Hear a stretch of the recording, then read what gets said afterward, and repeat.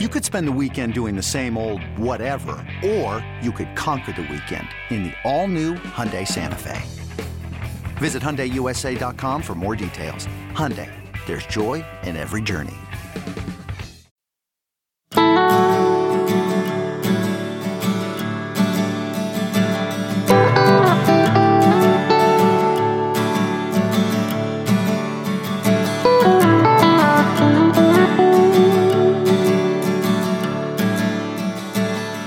Welcome back to this week's episode of The State of Recruiting, your weekly Horns 24/7 recruiting podcast.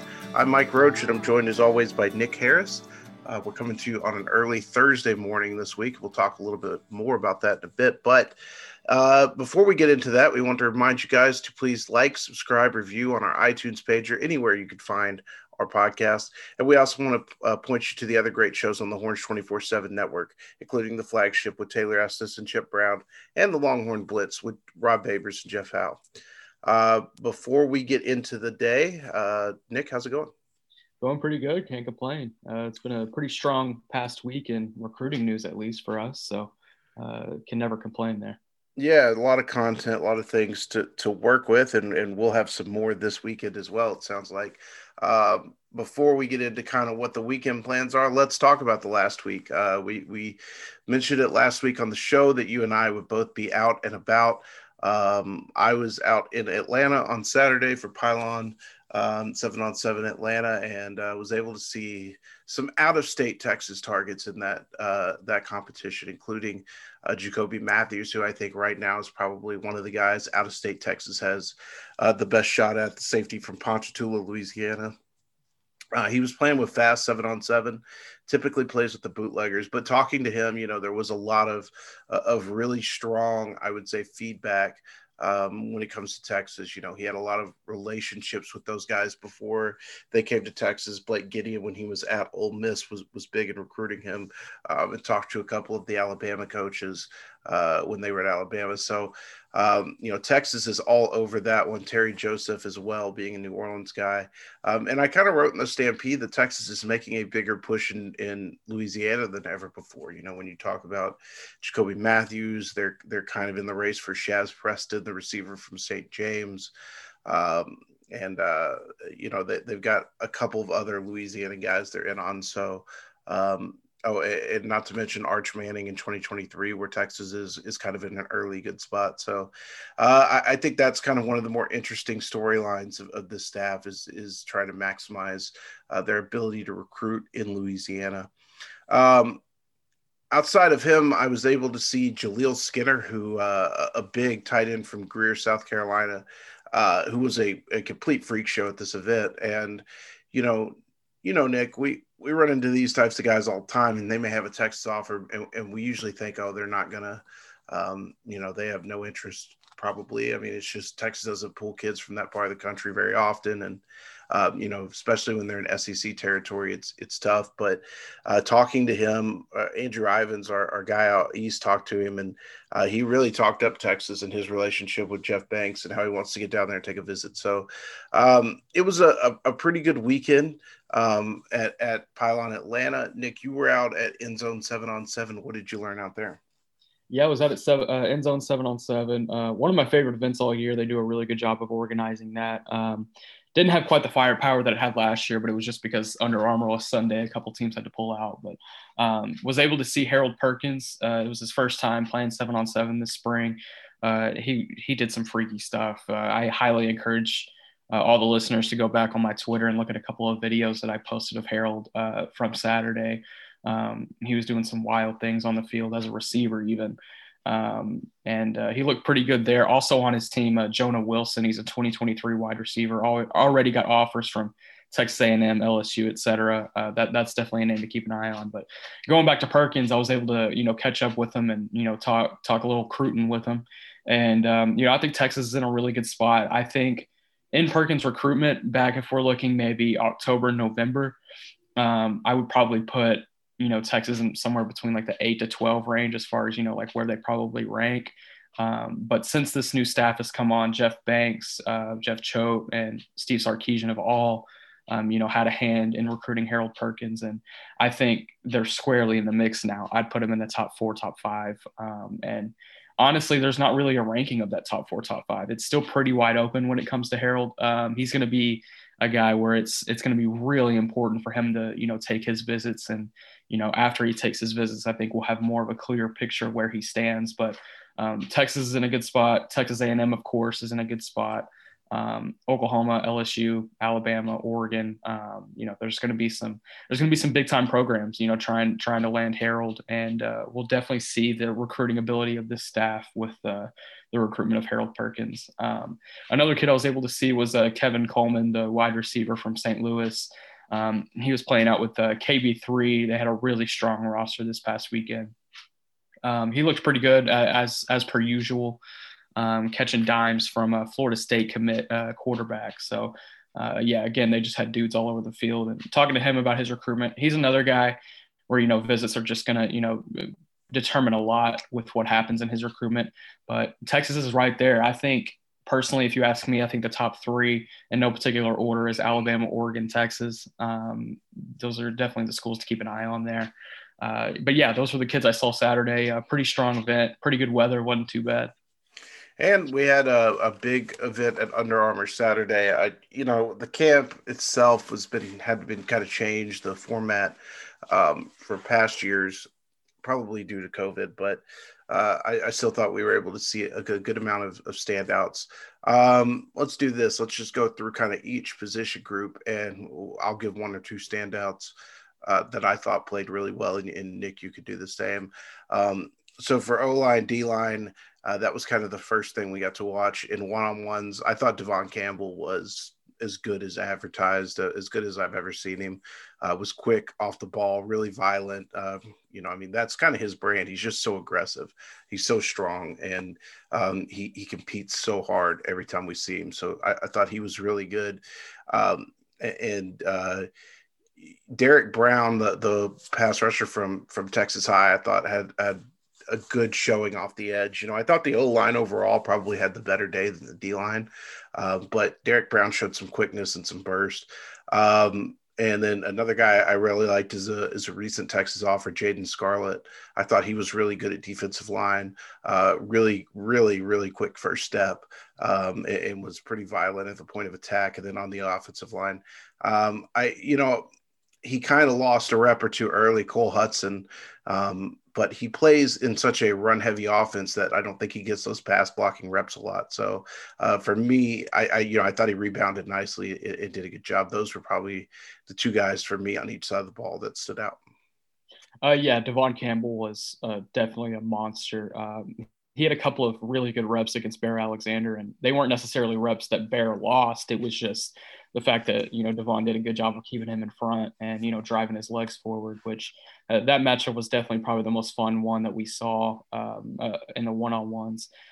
You mentioned Cole Hudson, a couple of other names I'll throw out. Nato Umeozulu from Allen had a couple of really good reps. And then a guy you really liked, Mike, Austin Akins, offensive tackle, Nicholas Hall. He's got some really intriguing film, and, he backed it up with a pretty solid performance. On the defensive line, I really liked what I saw from DJ Hicks from Katie Morton Ranch 2023 defensive end. Whenever these 2023 rankings drop, I'm expecting Hicks to be, pretty far up there. He's a kid that I really like a lot. There's actually a rep that he has on the Under Armour All-American Twitter that kind of set the camp on fire early on in one-on-ones, where he threw an offensive lineman into the ground, and it definitely gave us some energy, early in the morning. Christopher Ross was there as well. Had a couple of pretty good reps. Did a pretty good job of driving back offensive linemen. And then Chris McClellan, that was another defensive tackle that I really liked from Owasso, Oklahoma. He was another one that I really liked from the one-on-ones. McClellan had a really strong day, and he tested really well. Those numbers are not available to the public because Under Armour, or the UC Report, which runs the Under Armour camp, they sell those numbers as a service to schools. So unlike the opening, you won't see those numbers public unless the kids make them public. But McClellan was a guy I heard had a really, really strong day, measured extremely well, tested extremely well. Probably a guy who's going to go up big time in the next rankings. All right, let's go Running back, linebacker. To be honest with you, the way the camp was set up, in order for us to get all of our interviews, I didn't get to see a ton of this. What I did see was I thought the two guys at linebacker who really stood out to me were Kip Lewis of Carthage and Owen Pee-wee from Cy Park. Those are I really like Pee-wee, man. He has I won't say the misfortune, but he plays next to Harold Perkins. So, I mean, I kind of think that people overlook him for that reason. But I think Pee Wee is a guy that probably should have 20 plus offers by now. I mean, he's just a big, long, athletic linebacker that is built like a wide receiver, but he'll grow into it. And I thought he did really well in coverage. On the running back side of the ball, it was tough, man. There weren't a lot of guys that just blew you away as running backs. I think Jamarian Miller had a couple nice moments. Trey Wisner, I guess, from Waco Connolly, probably had, I would say, the best day of anybody I saw, but again, did not get to see a ton of those reps. Yeah, you mentioned Kip Lewis. Kip Lewis definitely had a strong outing. I really like what I saw from him.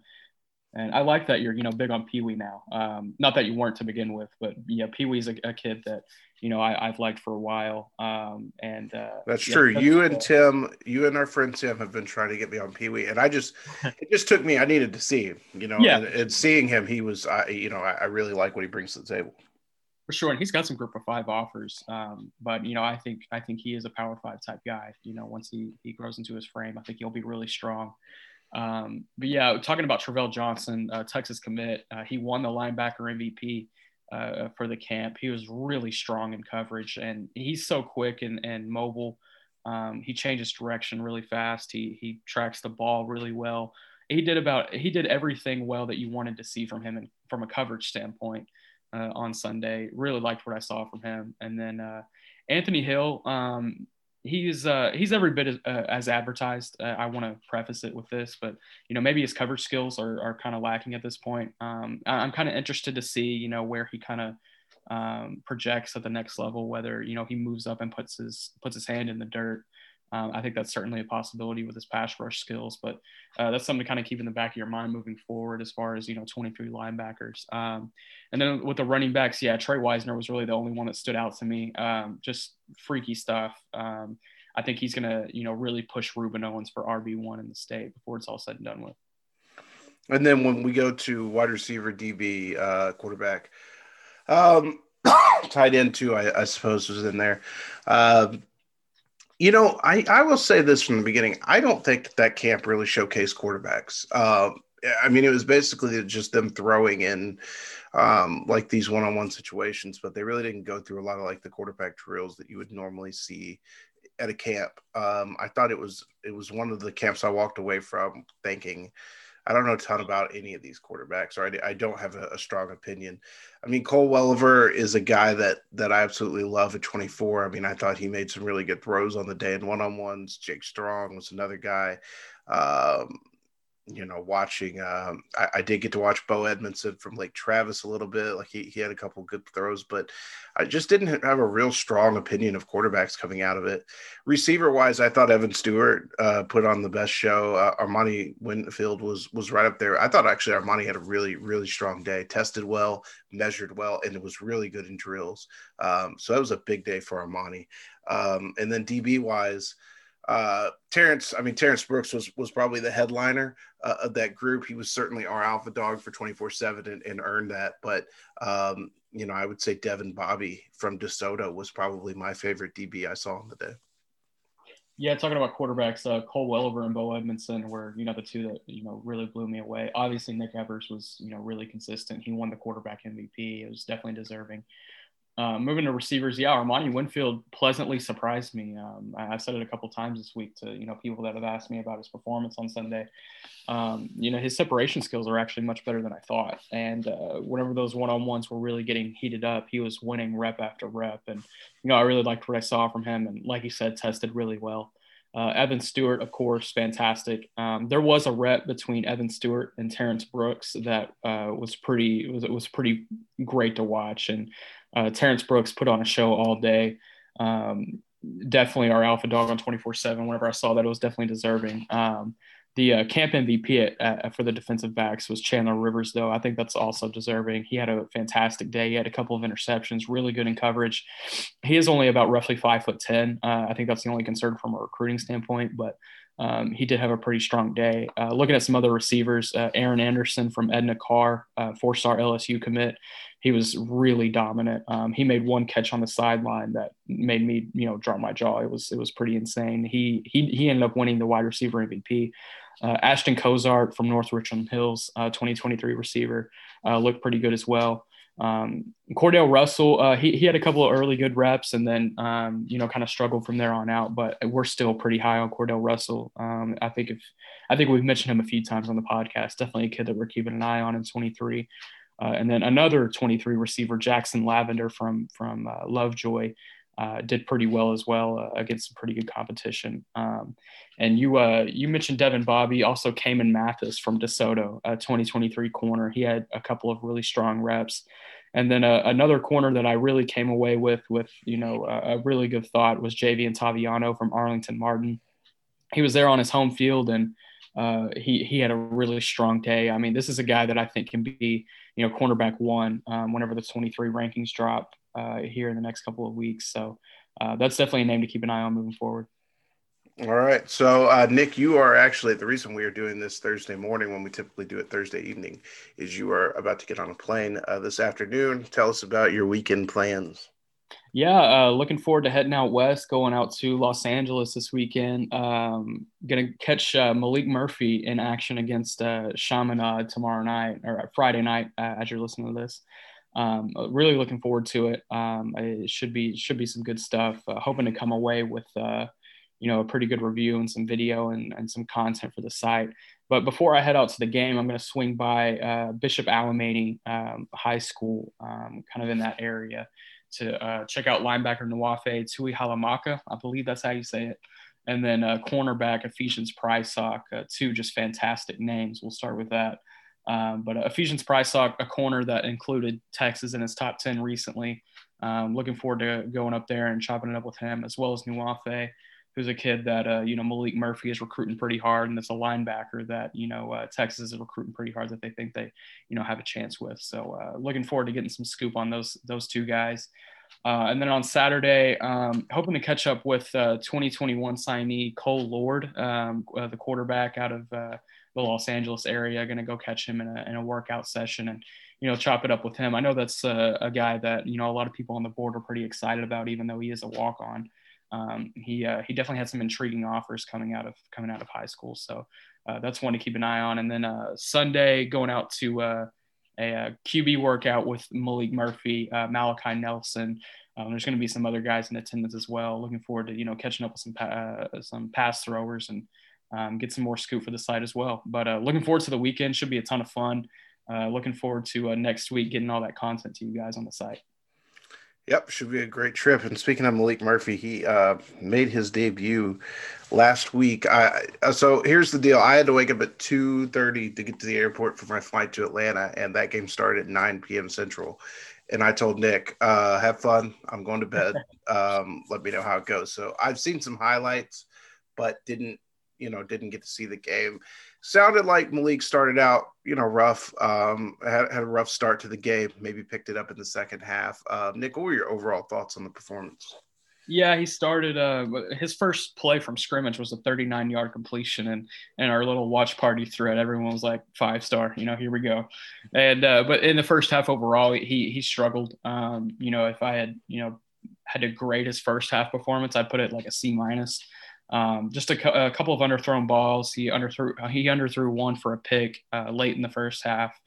And the only score that Sarah was able to put on the board in the first half was off a pick six. So and again, I think it's really important to emphasize that he doesn't have a lot of weapons around him, and it was his first varsity game, as well as his offensive line is not ideal. He was running for his life pretty much all night, but in the second half, he was really able to settle in. He found his groove, and he, started getting comfortable with, moving and throwing on the run. And he made some really impressive throws in the second half that, we have seen, from camp settings or workout sessions. And he finished really strong. They ended up losing in overtime. It ended up being a pretty good game against one of the top teams in the state, Long Beach Poly. I believe they were ranked number 15 at the time. But yeah, again, really good stuff in the second half. I think he ended up with around 240 yards and 2 touchdowns and 2 interceptions. And I put in that watch party thread that my final grade for him was a B.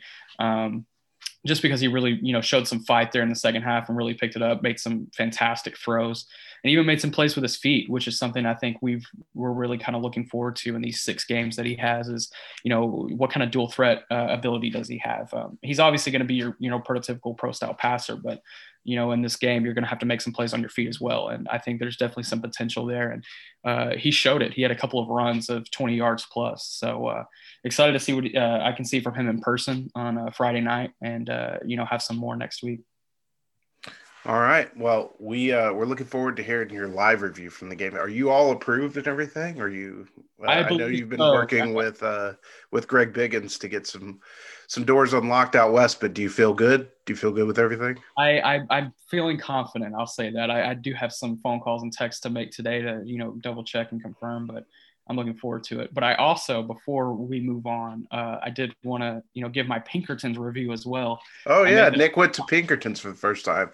And if you ever listen to this show, you know that's the official barbecue restaurant of the State of Recruiting. Go ahead, Nick. They may as well be sponsored at this point. Yeah, it was fantastic. I got I don't eat pork, so my options were limited, but I got the turkey breast and the brisket. Both of them were probably the best turkey breast and brisket that I've ever had in my life. You hyped up the jalapeno rice casserole ordeal, and it was really good. Don't get me wrong, but I think you overhyped it. Just. All I said was it's pretty good. Give it a try. I'll say that. You put a little barbecue sauce on it, and it takes it to another level. I'll say that. And then the potato salad, phenomenal. I'm a big fan. I think it's between Pinkertons and the original Cooper's out in Llano. Those are like, my top barbecue joints as of now. And I don't know which one's number one. I'm going to have to go back to Cooper's and figure it out. We hope you're enjoying this week's episode of The State of Recruiting. We'll be back with the second half after a word from our sponsors.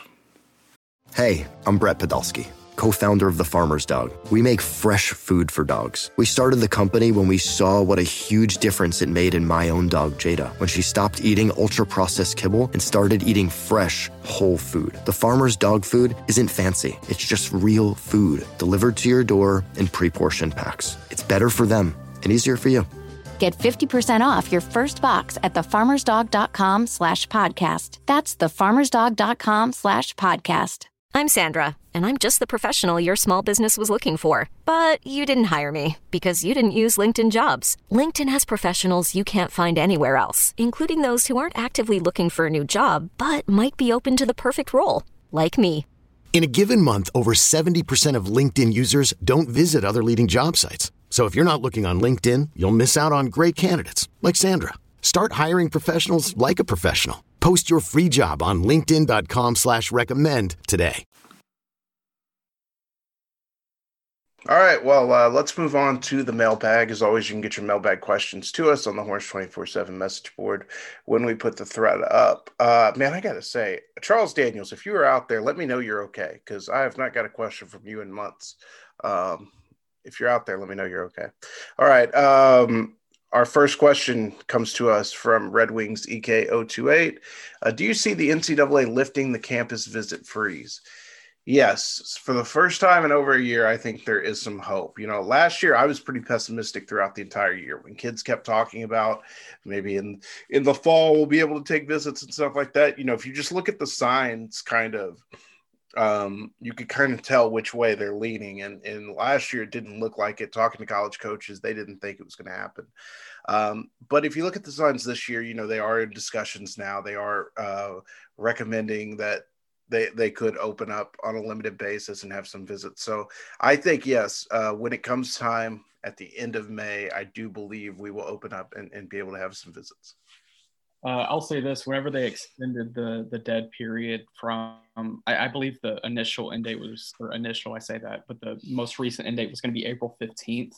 And then whenever they extended it to May 31st, I was on the phone with a recruit actually, and whenever the news had kind of broke that day, and he was talking to an SEC head coach that had told him that it was with the understanding that May 31st would be the end of it. And 2022 recruits would be able to take visits during the summer first. And then 2023 would probably get it in like late July, early August. So colleges are already planning for it. And, there's already some proposals on the table, with a couple of months out before the end of the dead period. So I think it's going to happen. I think in June, we're finally going to get visits.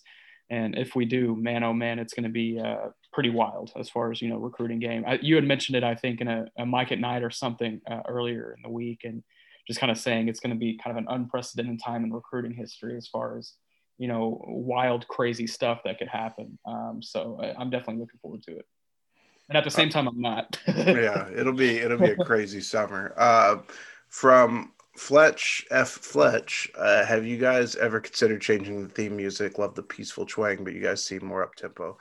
This is the most, to me, I'm almost going to be I'm about to turn into a 5-year-old about this, because it's like, it was when the theme music was originally chosen when me and Bobby were doing this show, and Bobby liked it, and I don't care because it's 10 seconds of audio. Like so yeah, we could change it, but like, again, it's 15 seconds of audio. It's 10 seconds of audio. Like, why does anybody care that much, I guess, is my question. It's I'm going to dig my heels in on this. You guys, this is the most overblown issue, most overblown question I get week to week, is changing the music on the pod. I just like that we're an up-tempo offense. That's what he said. That's true. Maybe I'll look at some other options. To be frank, I got a lot of other things going on, and I can't tell you how far down my priority list that the podcast music is. From Nero 1691, who are some prospects Texas could benefit with the most if on-campus visits open up? I would say all of them. I mean, Texas hasn't been able, they've had 2 new staffs in 2 years for the most part. I mean, this year completely. Last year was mostly a new staff, and they haven't been able to have guys on campus since last March. So they need all of them on campus. These guys need to get back to Texas. They need to see what the stadium looks like. They need to see, meet these coaches face to face, let the parents meet them face to face, recruit. It's going to benefit all of them. I mean, there's not 1 or 2 guys I'm going to single out. Obviously, the out-of-state guys, it benefits more. But man, they all of them, every single one of them. Yeah, I want to emphasize the out-of-state guys. I think it's really going to help, just because this staff can recruit a lot of parts of the country really well, especially, the West Coast and the California area. And if those kids are able to, take those visits that they want, then, that definitely, helps Texas quite a bit. But as far as like looking at in-state recruits, there's still quite a bit of 2022 and 2023 recruits who have, never visited Texas. I mean, Ruben Owens, committed in 2023, has not taken a visit to Texas. So I'm looking forward to, seeing these guys being able to get out some schools and, get a clear picture of their recruitments. All right. From Longhorn Fan 815, how would you rank the in-state wide receivers in 2022? For me, it starts with Evan Stewart. I think he's the best receiver in the country. So personally, for me, he's there. I would probably have Caleb Burton behind him. And then, and I'm going off the top of my head, so if I forget someone, let me know. Caleb Burton behind him. I would probably have Jordan Hudson next on that list. And then Armani Winfield, Brendan Thompson kind of behind him in some order. Am I missing anybody big? You are missing Chris Marshall. I would put probably I would slot Marshall in right in front of Winfield and right behind. I would put Marshall kind of on the same plane I put Hudson on. Gotcha. Right behind in that tier, right under Evan Stewart and slightly under Caleb Burton. Yeah, I would go Stewart, Chris Marshall too. I'm really big on Chris Marshall. I like what he brings to the table. Caleb Burton, Brennan Thompson, Armani Winfield, Jordan Hudson. That's how I see it right now. Yeah, it's a really competitive group. From Take It to the Banks, we're starting to see some school and prospects schedule official visits for June. What are your guys' thoughts on this? Is it smart for schools to go ahead and scheduling schedule official visits first week of June? And do we think we see Texas start scheduling some? That's something I've been checking around on to see if Texas is getting ahead on that. I haven't heard anything as of yet, although I have heard Texas talking to kids about a June visit. It hasn't necessarily been official.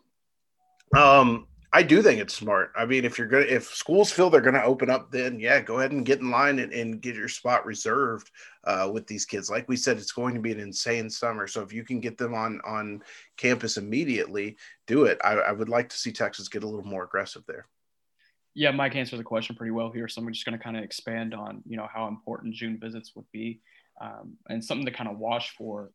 These recruits that, are seem pretty wide open, such as, the Harold Perkins and the Kevin Colemans of the world, wherever they take, those first couple of visits, whenever, those visits open up right at the beginning of June, that's when we're going to start getting an idea, who they're prioritizing and, talking to them after their visits, seeing, how they felt about it. So I think that's also something to keep an eye on whenever June rolls around.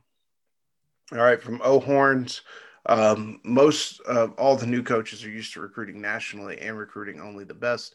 How important will that be when going after the best and not just in Texas? I think it's very important to get the best in Texas. How about not letting Ohio State back into the state ever? You're never going to keep Ohio State and Alabama out of the state, but yeah, I mean, Texas really needs to take that back for good.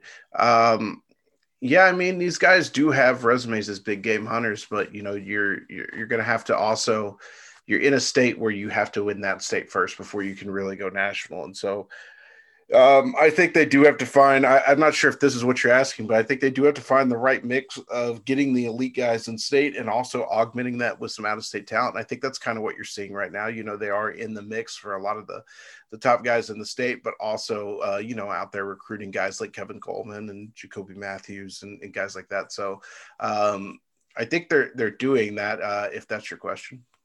Yeah, I think the staff is finding a pretty good balance so far between, recruiting in-state pretty hard and, finding some out-of-state talent that they think, would be interested in Texas. I think they're doing a pretty good job of balancing it. Something that, past staffs have done at Texas is, whenever a specific position group is kind of weak in the state of Texas, we've seen, Texas A&M and TCU and, some other Power 5 schools do the same thing. We've seen them kind of settle for some, lower second tier options when, there are better out of state options. And so I say that to say the defensive line group in 2022, say if they don't get their top targets, how well do they do going out of state, and identifying some guys and being able to land them. I think that's, going to be really important as far as, finding out of state talent with this staff, and we'll get an early idea of how they can do that. All right. Our next question comes to us from a Brandon V96. Are any other guys in the 23 class generating a lot of Texas buzz right now? Still super early, but curious if the Owens commitment might have helped push others in the class towards Texas. I don't think you're going to see a ton of 23 guys jump in. Two guys we've mentioned already in the show that I think, if you want to call them early leans, I think you could, is Javian Taviano and David Hicks. I think both those guys are probably guys that, right now, if I had to make a pick for them, Texas, and I could actually see Taviano shutting it down sooner than later, but I still think that those guys want to take visits, man. Remember that those kids have never taken visits, because by the time, we didn't know Javian Taviano's name when dead period started last year. He hadn't ever started a varsity game. So those guys are going to want to take their trips. Yeah, absolutely. I've actually been considering, putting a pretty in-depth article together about, where Texas kind of stands in the 2023 class because they stand in a pretty good position with a lot of guys that we think will be, pretty highly ranked when the rankings updates comes out. You mentioned Taviano and Hicks. If they can land those two guys just alone, that's going to be a huge boost to the defensive side of the ball. But they're doing a really good job so far in 2023. I mean, we all kind of know, the buzz around Arch Manning right now. Obviously there's not a lot of stock to put into it just yet. He's going to have to take his visits, as well as, a lot of these other 2023 recruits, and even Ruben Owens, he's going to have to take his visits as well. But Texas is early on, they've put themselves in a really good position with a lot of 2023 guys. The more 23 guys I talk to, the more positive feedback I get. They're talking to Sarkisian, they're talking to Jeff Banks, they're talking to, whoever they want to talk to on staff. So it's definitely encouraging early on. All right, our next question from T Hook One, or I'm sorry, from Frank Trevin 7713. What's the status of tight end recruiting? Does Sark use a prototypical 6'4", 250 with blended strength and athleticism in his system, or does he have a certain type he'll try and recruit? I think it's, his offense is about mismatches. And so I think it's trying to find guys who can mismatch, whether that be a typical tight end that you see playing or it's like a flex guy. So I think you'll see probably a blend of both. If you look at the guys they're in on right now, made a run at Donovan Green, but he was committed to A&M before, Sark could even, hang the pictures in his office at Texas. Jaleel Skinner is a guy who's, 6'6", 240 right now. So he'll be more of a typical guy, but they are also looking into a couple of other guys like Sean Salas and Jarrell Powers, who are more flex receivers. So we'll just see. I think it's more about finding mismatches and creating those type of pass catching mismatches. Yeah, I think it's important to keep an eye on tight end recruiting in the next couple of months. I think we'll have a better idea, of the prototypical quote unquote Sark tight end, that you mentioned, just because they went after Jason Llewellyn, and, I felt like Texas was in a pretty good spot, and then he shut it down and committed to OU. Obviously Donovan Green already committed to A&M. And then Jaleel Skinner is really the only offer out right now that, I would feel, at least halfway decent about. So I believe Texas is going to, make a couple of offers at the tight end position here pretty quick, and we'll get more of an idea, of the ideal tight end that they like. All right, and our final question from China Doll 10, way too early prediction. Which team plays in the 6A D1 state championship? Well, like Westlake's my easy answer to repeat as champion, but we don't know if they're going to go D2 or D1. If something happens like last year where that pushes them to D1, it could be them. I would say outside of Westlake, it's hard to go with Duncanville again, just because they've turned over so much. And I'm trying to think of some teams right now. I mean, who's in the usual 6A D1 mix? I mean, North Shore is going to be in a complete rebuild. Duncanville's no, and I guess I shouldn't say complete rebuild. I mean, it's not like those teams, but they've lost the core of what's made them special over the last 2 or 3 years. Man, that's a really good question. How about I guess the safest one to say would be like the guys who are returning most, maybe probably South Lake Carroll would be the safest pick at the moment. I think that there may be some others out there that emerge, but if you have to ask me right now, if I got to put money down, South Lake Carroll's probably my pick. Yeah, on that Region 1, Region 2 side of the bracket, I think South Lake Carroll, it's going to be tough to beat them, especially in the playoffs. We saw that last year, whenever they got going. I think no bias here, but I think Rockwall Heath could definitely make a run next year as well. That'll be in 6AD too. I'm trying to think of some other teams in the Region 3, Region 4 side of the bracket.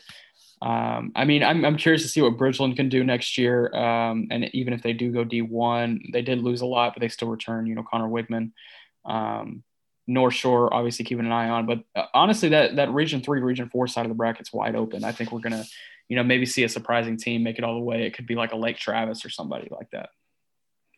All right, and that will do it for the mailbag. As always, get your questions to us when we put the thread up over at Horns 24/7. All right, Nick, I'm going to let you get out of here so you can finish packing your bags, making your calls, and get to the airport on time. But anything else you want to add before you get out of here? I like how you said finish. I haven't even started. It's going to be a wild morning. Come on, Nick. You got to plan better, man. All right. We appreciate you guys for listening. We appreciate you guys for playing along, interacting with the show each and every week. You can find us on Twitter. Nick is at Nick Harris 24/7. I'm at Mike Roach 247. If you need to find us there, obviously on the Horns 24/7 message board. For Nick Harris, I'm Mike Roach. We will see you guys next week.